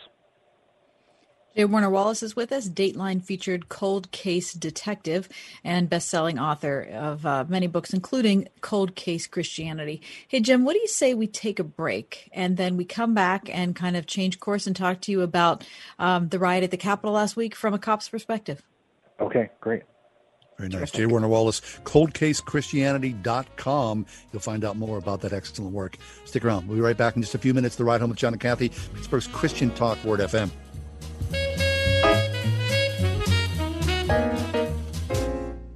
As life gets back to normal and we start heading back to work, don't leave your leftover stash of toilet paper exposed to rodents. Send them packing the most humane way with Plug-in Pest Free. G'day, I'm Scott from Plug-in Pest Free, the electromagnetic device that utilises the active wiring in your home or business to keep rodents and pests away. 100% chemical free and environmentally friendly. Just plug it in. It's that simple. My strongest performer, the Pro Unit, is good for most homes and small businesses up to 4,000 square feet. Now that's fair income. Is your home or business protected? If not, order yours today at gopestfree.com. Use promo code SAVE20 for 20% off. That's gopestfree.com, promo code SAVE20. gopestfree.com, promo code SAVE20. Don't spray and regret, plug in and forget. Across the country, the fall semester of colleges have come to an end. Now, of course, COVID has really affected how colleges teach. Your child maybe have been in college and has had primarily Zoom classes. We're happy to report that Grove City College, where Kath and I have children who have attended, really made a great effort to make sure that most of the students were able to attend in-person classes. Mm-hmm. And you know what? It's been a good semester. Our kids have really thrived this semester. We really had great encouragement from the teaching that was online and in person at Grove City College. Now, of course, there were some COVID cases, but not enough to really affect things or shut things down. So, Grove City College, if you're thinking about your child for next semester or next year at Grove City College, we'd highly recommend, because we know the leadership and the quality, the nature of those who are in leadership at Grove City College. Yeah, and I feel like I can speak well to this, John, because my daughter's one of the people who got COVID-19, and she's a student at Grove City. We had to bring her back at the beginning of November, and nothing at all about this entire era is ideal. But I felt like the college did the best that they could in dealing with rising cases, and a lot of students went home, some students stayed, and I think you're right. The prioritization of in-person learning as long as they possibly could is what really made this semester go. That's right. If you're looking for a quality education with Christ-centered in the middle, Grove City College online, gcc.edu. Listen on your smart speaker, the Word FM app at wordfm.com, iHeart, TuneIn, and on radio.com. In the car or at home, too, at 101.5 WORD FM, Pittsburgh.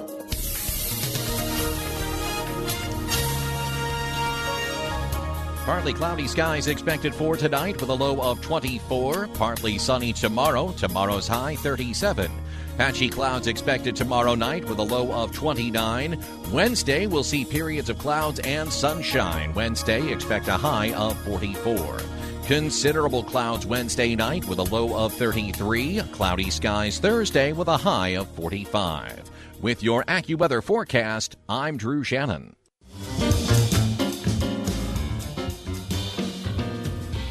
J. Warner Wallace. Jim Wallace is a Dateline featured cold case homicide detective. He's a popular national speaker and best-selling author. Information about Jim, coldcasechristianity.com. So, Jim, looking at the events of last week, of course, there's 1,000,001 stories in this, but I'm looking at videotape this morning and looking at, the mob as they descend upon the nation's capital. And this is just one of my takes that I believe in many ways when you see what happened, for law enforcement who were on the scene, it had to be demoralizing for them to be beset upon by these massive groups of people and these police officers are just doing their job and then being overridden and then told to stand down by their superiors. Can you give us insight into what you saw after the fact? Yeah, it's tough, right? Because a lot of this has been so politicized that I often wonder where I can even go to get information that I could trust. If I'm honest with you, I just don't know sometimes what news source you could even trust, and I wasn't there. So, but I'll tell you some general principles in law enforcement that will kind of maybe help give some understanding to what does happen in that situation. Look, we have what's called a force continuum, right? I think you and I have talked about this before. It's this: how do we, what do we do when we are presented with force against us? How are we to respond to that force? And what kinds of force can we use? And a lot of times, what you're trying to do is to be prepared to use the least amount of force possible to get the outcome you're looking for. That's the basic principle. And of course, that starts for us in any interaction with our voice. It's my command presence. When I tell you to stop, can I do it in such a way that I can be persuasive? Sometimes you can, sometimes you can't. And if you can't, then you're going to go to the next level in that force continuum, which might mean having to use your hands. If it doesn't work, you might go one level up. In the old days, it'd be using a baton. Now it's probably using, I don't know, pepper spray or whatever else maybe you have access, depending on the agency. Next level up might be a taser. Next level up is now you're getting close to deadly force. So what you don't want to do is move to a place where your only selection on the menu in the force continuum is deadly force. I want to be in a position where I can still choose from the entire palette and paint this the way I want to paint it based on a palette that has lots of different colors on it. Now, that's where I want to be. In order to do that in this setting, you have to accurately assess. Like, for example, if I walk in, I'm dispatched to a bar fight, and I know there's 15 guys reportedly who are fighting with knives, and I'm the only one-man car being dispatched to that bar fight. Odds are pretty good I'm going to be left with less than all the full palette of selections in my force use, right? I'm going to probably have to pull my gun out and deal with 15 guys with knives. So what we're going to do instead is dispatch 20 guys, okay? Now, when we all get there as a herd, there's a good chance they're going to say, let's just power this down because we're outnumbered. And now the entire palette is left to us to choose. So for me, I'm thinking what you want to do is in advance of the call, know what the level of force is you're going to be facing. And that's why so much discussion online right now is about, well, how much did they know in advance? Because the reality of it is, if we had 1,000 police officers stand in a barricade there in front of then now your entire use of force is available to you because you physically are numbered large enough to have a physical presence alone be enough to deter violence. And sometimes you have to do that so that's why assessing what the risk is, assessing what the threat is, that's why we have people do threat assessment, is so helpful. What you're really trying to do for the people who are on the ground is give them the largest possible choice in their palette of force, right? Because we don't want to be stuck with, well, now look, I'm totally outnumbered. I'm getting run over. If I don't pull my gun, I'm going to end up dying. Something crazy is going to happen in that setting, right? Because you now eliminated all my choices because I'm outnumbered. So okay, it really comes down to assessing clearly the risk in advance. the Capitol Police were in a no-win situation. They didn't have enough support. The crowd, which was much more determined and set on violence than I think they ever expected. The Washington Post today, Jim, put together an account of just an incredibly harrowing day for the people that were on the Capitol. I mean, reading it is just shocking. And there's a video that I think John might have mentioned at the top of this segment on the New York Times site today, which a portion of it details a Capitol Police officer pleading with rioters he said, I know there are things that are important to you. I know you're trying to defend your family, but I'm defending my family too. And I have to defend this building. This is my job. Yeah. And of course he was overrun by the rioters. That's right. So you see what he's doing there is he knows that he's in a situation where if I don't use the first level of force, right, which is my voice and persuasion, that's where I started with that. If I don't use that, if that doesn't work, he knows that the next level, he's so outnumbered and there's so much risk involved here, is he's have to go to a very, very high level of force if he can't control the situation with the lowest level of force. I'm not going to be able to use his fist to fight these guys off. He's going to get overrun and beat up, okay? He's going to have to get to a place where he's got so little left to him in terms of the palette, the continuum of force, and that's why this kind of thing happens. So that's why the way to solve this, we would always say, look, it's situational awareness that keeps victims from being victims. Sometimes that victim is a cop, right? Because it's about situational awareness. So it's really about us saying in advance, do we have enough information? And I'm thinking, just common sense. There's enough information probably out there to have a huge police presence. Just from what it's just kind of common sense, using your common sense alone, you probably would think to yourself, well, look, just given the kind of potential for risk here, and that this is the day that this is going to be decided, this is the day they're going to affirm the ballot count, right? This is the day, well, then we probably should have we should probably give our officers the largest selection of force uses. And also, by the way, if your commanding staff comes in and says, okay, well, look, in that force continuum, we're not going to allow you to use E or F, okay, or whatever it may be in your palette. Mm-hmm. Sure. And you're going to have to, then you're done. I mean, what can you do then? You can do nothing, right? You're just going to be overrun. Right. So, Jim, in all those years of law enforcement, even before you were a believer, whether you knew it or not, I mean, the Holy Spirit has to be with you. I mean, because, the options oftentimes are limited. The violence, of course, could happen very quickly. It is a deep and dangerous profession. So, boy, oh, boy. I mean, I just can't imagine. Well, you're right about that, John. I mean, I think in the end, you have to have a worldview that says there's something more than the 90 years you get on planet Earth. Or you're going to find yourself seriously frightened of alternatives and paralyzed by your fear. So you have to have a transcendent worldview that says, I know some guys who are not Christians, their view is that I just can't be beaten. I've got a Superman view. But the reality of it is, for a lot of us who are Christians, my view is that this is not all that God has promised me. So I'm going to trust God in this moment. And if this is the day he takes me home, this is the day he takes me home. And have those discussions with your family before you go to work. I'm sure. Hey, Jim, last question for you. This is more like more of an ideological question. I'm just wondering how much this enters into the mind of police officers, as the riotous group is, kind of storming and pressing into the Capitol. This is the group that ostensibly has been supporters of police in other protests that have gone on around the country. And the Washington Post article details a situation where a guy's carrying a thin blue line flag.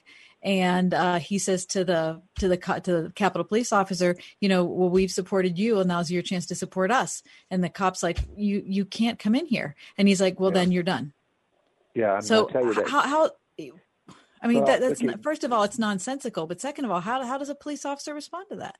Well, okay, I'm going to tell you the unpopular thing that's true. The more you deal with every day, your job is to go into the nastiest situations where people are the most upset, the most cynical, the most profane, the most, that's what you do all the time as a police officer. And at some point you realize that really nobody is in favor of you. And if they are in favor of you, it's because it's serving their purpose. And you can't really get to that point. As a Christian, I am called to open my heart, not to close it down, right? But the challenge for all of us as police officers is a sense that, and you wonder, well, why would police officers have a me versus them attitude? Well, because for the most part, the job forces you in that direction. You can come in. I had an arts degree. I came in as an artist, okay? I had a bachelor's degree in the arts and a master's degree in architecture. At 27, I became a police officer. Trust me, I didn't come in with a cop attitude. I came in with an artist attitude, okay? But you do the job long enough, and at some point you wonder, does anybody care about you? Does anybody really care about law, about order? Or does everyone want the freedom to do whatever they want and use the law to serve their purpose? And you start to kind of question that. And I think that's probably what a lot of cops who are watching this, if nothing else, I doubt many of us are surprised that scene took place. Right. Well, Jim, God bless you. Yeah, I really appreciate Thank you for your that, service, Jim. for all those men in blue and all the chaos that they have to endure. These are dangerous times, so be safe out there. Thanks. I appreciate you guys. Thanks for Well, having that's me. really good insight. Thank you so much. That's J. Warner Wallace, Dateline featured cold case detective and author of God's Crime Scene. Yeah, check it out. ColdCaseChristianity.com online. Fabulous. Jim has so many wonderful biblical resources. This is a good man of God. ColdCaseChristianity.com. Take a break. Hey, what are you watching? What are you streaming? We'll talk about that in a little bit as well. Stick around.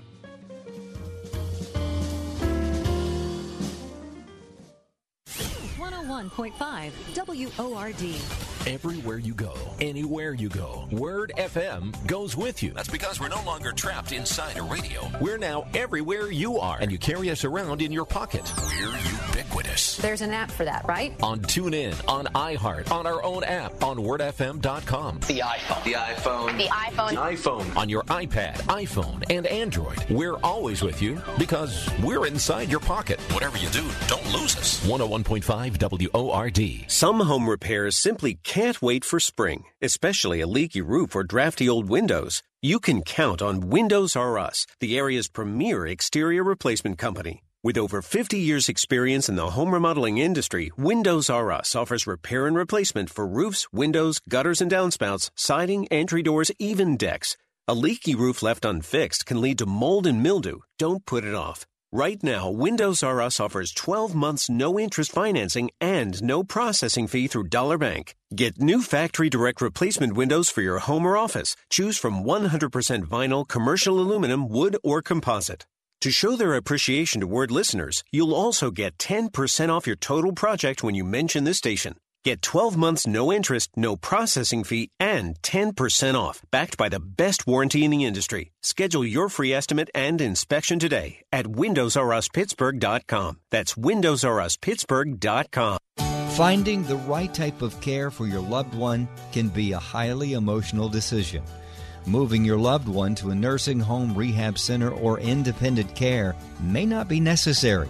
Help at Home, formerly XL Home Care, can provide a warm, family-like environment with a Help at Home caregiver, or you may even qualify to get paid to take care of the ones you love. To learn more, call Help at Home, 412-212-8950, 412-212-8950. The Rocket Mortgage Super Bowl Squares Sweepstakes is back. Every time the score changes, someone wins $50,000. Plus, 2 grand prize winners will win $500,000 they could use toward their dream home. See rules and enter for free at RocketMortgageSquares.com. Rocket Mortgage, official mortgage sponsor of Super Bowl 55. No purchase necessary. Legal residents of the 50 U.S. and D.C. of age of majority. Ends February 4th. Licensed in all 50 states and MLS number 3030. The NFL is not sponsored promotion in any way. I'm Pastor Tom Hall of First Church Pittsburgh.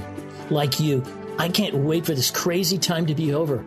But in spite of how things seem, God isn't done with us. Join us at fpcp.org Sundays at 10:45. Stream us on Facebook. Let's discover together how this story ends. Hint, Jesus wins.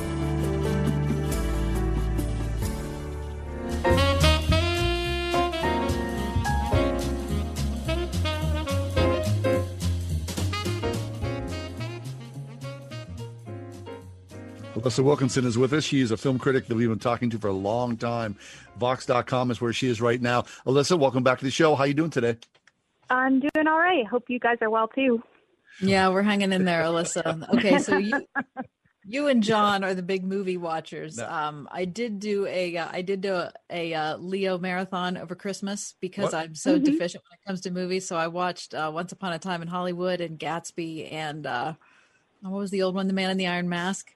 So I'm thinking that a lot of people probably over Christmas when they, maybe had some free time, hit the Netflix and Amazon pretty hard. Mm-hmm. Yeah, I think most people do. I know I did. Although, in my free time, I tend to watch a lot of bad old movies as much as I can since it's not what I get to watch for work. I love that. Okay, so what did you watch over the holidays? Oh, goodness. We watched a lot of Christmas movies, which some of them are better than others.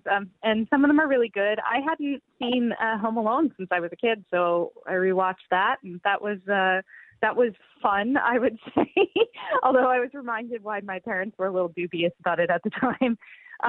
So we watched that, but we also we watched a really good movie, which was called Christmas in Connecticut. We had never seen it. I don't know if you've ever seen it. It's an old movie, and it's sort of about a woman who is writing a column for a magazine about how she is this wonderful homemaker and how she has this wonderful home in Connecticut.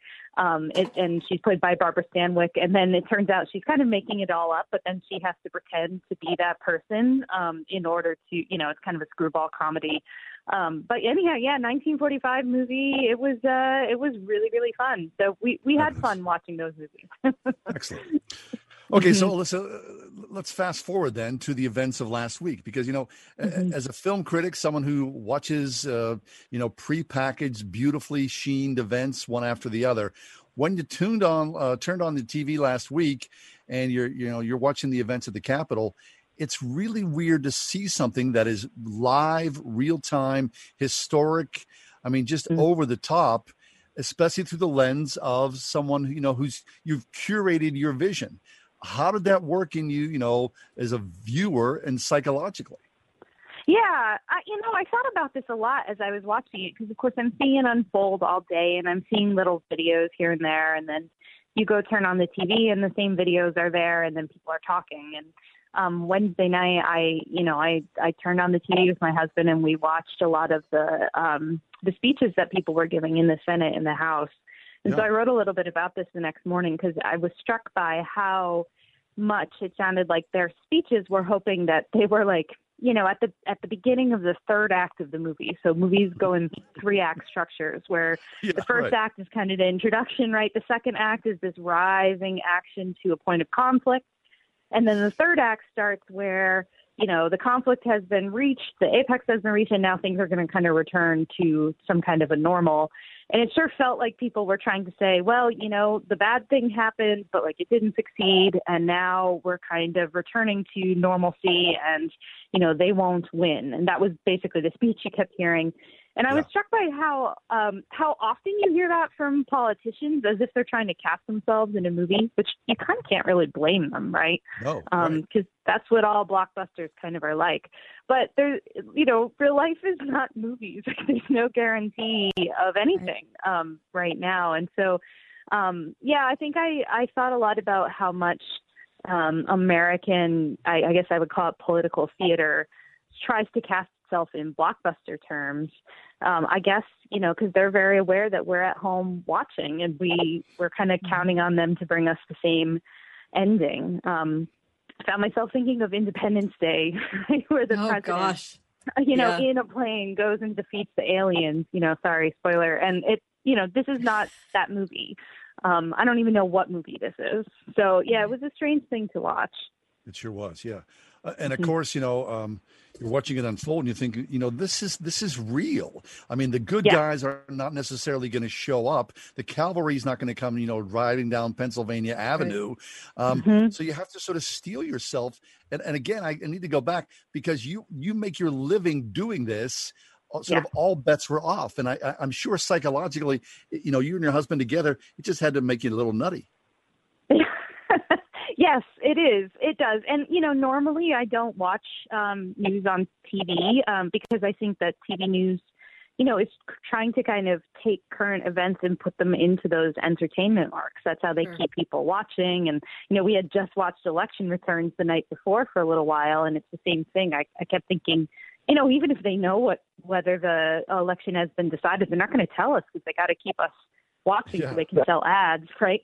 And this is just a feature of American news. And I think I prefer to read the newspaper. You still get, a framing through a story, but it has a different set of incentives and a different set of ways of making profits and all those things. But it is pretty wild to watch. It's also wild to sit there and think about different movies I've seen that speak to this moment. Like I was thinking of the movie The Death of Stalin again, which is an Armando Iannucci movie about kind of what happens in times of political turmoil and who aligns themselves with whom. And so I was thinking about that, but I also, unfortunately, immediately my brain flashes forward a couple years to whoever is going to make a movie about this week. Right. Right. The inevitable Aaron Sorkin movie, or the Adam McKay movie, or the Steven Spielberg movie, and what genre of movie is it going to be, and who's going to star in it, and all of those things, which sort of feels like having the curse of seeing the future a little bit. But I'm pretty sure we will see those movies sooner than we think. Right. About that. The Aaron Sorkin version, everyone's making pithy comments as they're hiding under their desks. Is that the way you see it unfolding? Yeah, exactly. I mean, we see this happen all the time. It happens with World Trade Center. It happens with, movies about the Iraq War. There was the movie Vice a couple years ago about George W. Bush's presidency, and they all kind of have their own spin on events. And we already experienced the events, most of us, secondhand or thirdhand. So it's the way that we absorb history, but I don't know that it always helps us to really understand history so much as understand the action, or the character types or something like that. We're speaking with Alyssa Wilkinson. She's a film critic at Vox.com. You can find Alyssa easily on all social platforms, always insightful. So, Alyssa, just a little bit left. Give us something, give us something that we can watch this evening or in the next couple of days that you find interesting and entertaining, perhaps even joyful. Is there somewhere out there that, we can all engage in? Yeah, this is not the season for joyful entertainment, unfortunately. Oh, but darn it. I know. But I would say that this weekend there's a whole bunch of great movies coming out, and one of them to keep an eye out for is called News of the World. So it's Tom Hanks's first Western, if you don't count Toy Story. And he is great in it. It's a story about a man who rides around to different Western towns reading the newspaper out loud because they don't have paper.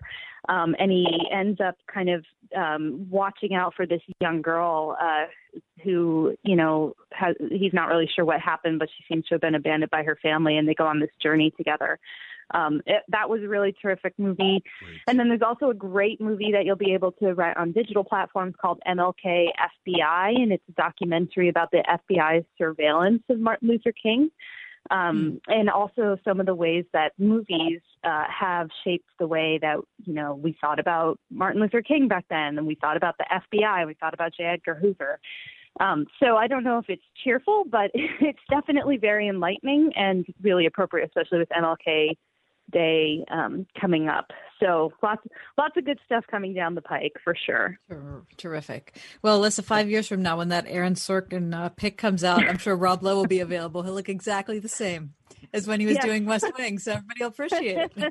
He might even look younger. Oh, the Benjamin Button of current television. Alyssa Wilkinson, thanks for being with us, film critic at Fox.com. Thank you.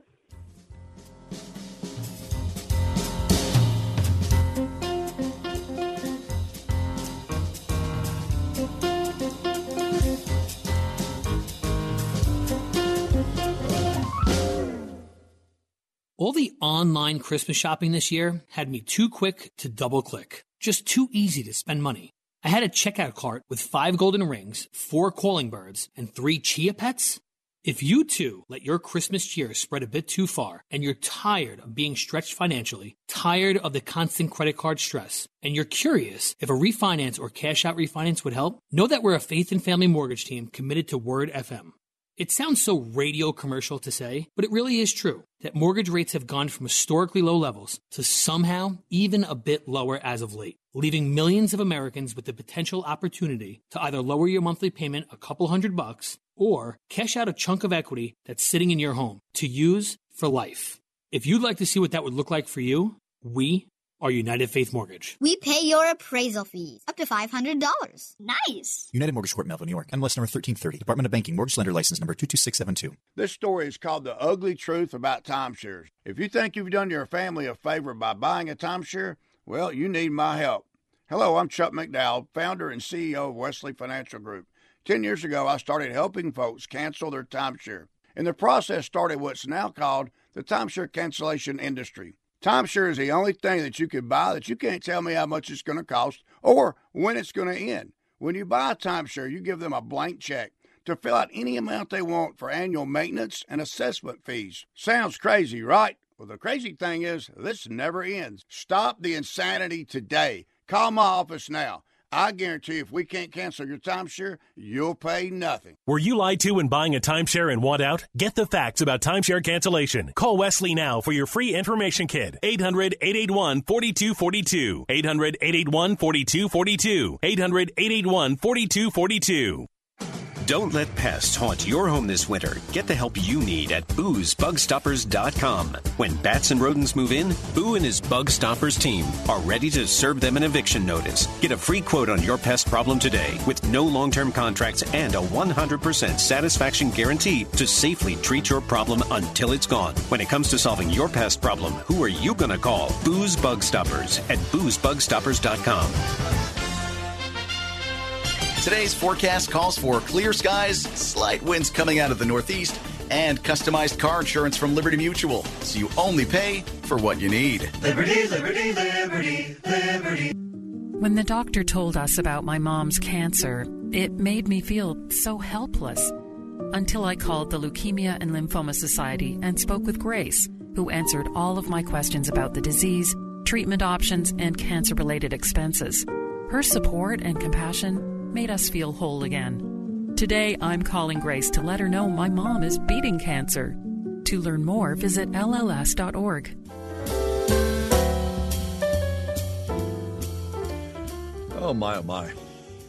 I'll tell you, I mean, was there a bigger letdown than you've experienced last night at about 8:40? Could you believe what happened on the opening play?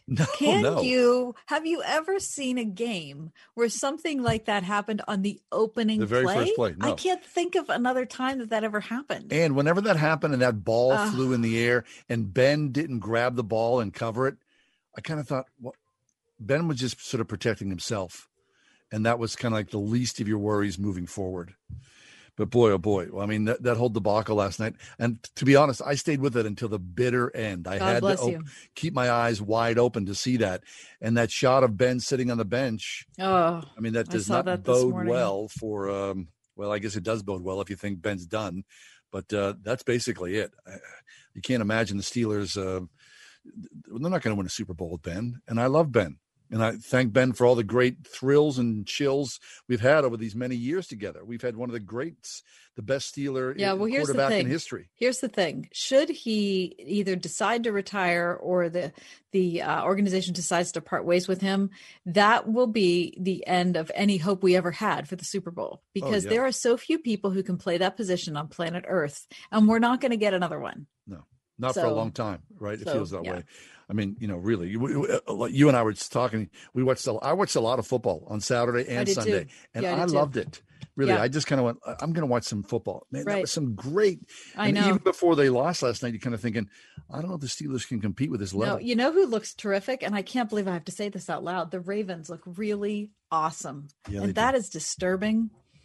Yep. There's so much wrong right now. I can't believe that we also have to deal with a Steeler loss and a Raven win. And the Browns... Oh, well, so when, this heartbreak is so absolutely complete, how do you find joy in watching football? I don't know, because tonight's the national championship for college. Ohio State. Well, at least that's college, right? But, next week, you're going to tune in to watch the Browns and the Ravens? Yeah. I can't. I can't do it. I can't. I know. You gotta love the game, John. No, I'm gonna take a long walk. No, for Short Pier. Your long walk. That's how it is. Thanks for being with us, boy. I don't know. Thank God we got Jesus. Oh, because boy, there's a lot of angst in this world, isn't there? Have a great night. The Ride Home with John and Kathy, a production of Salem Media Group.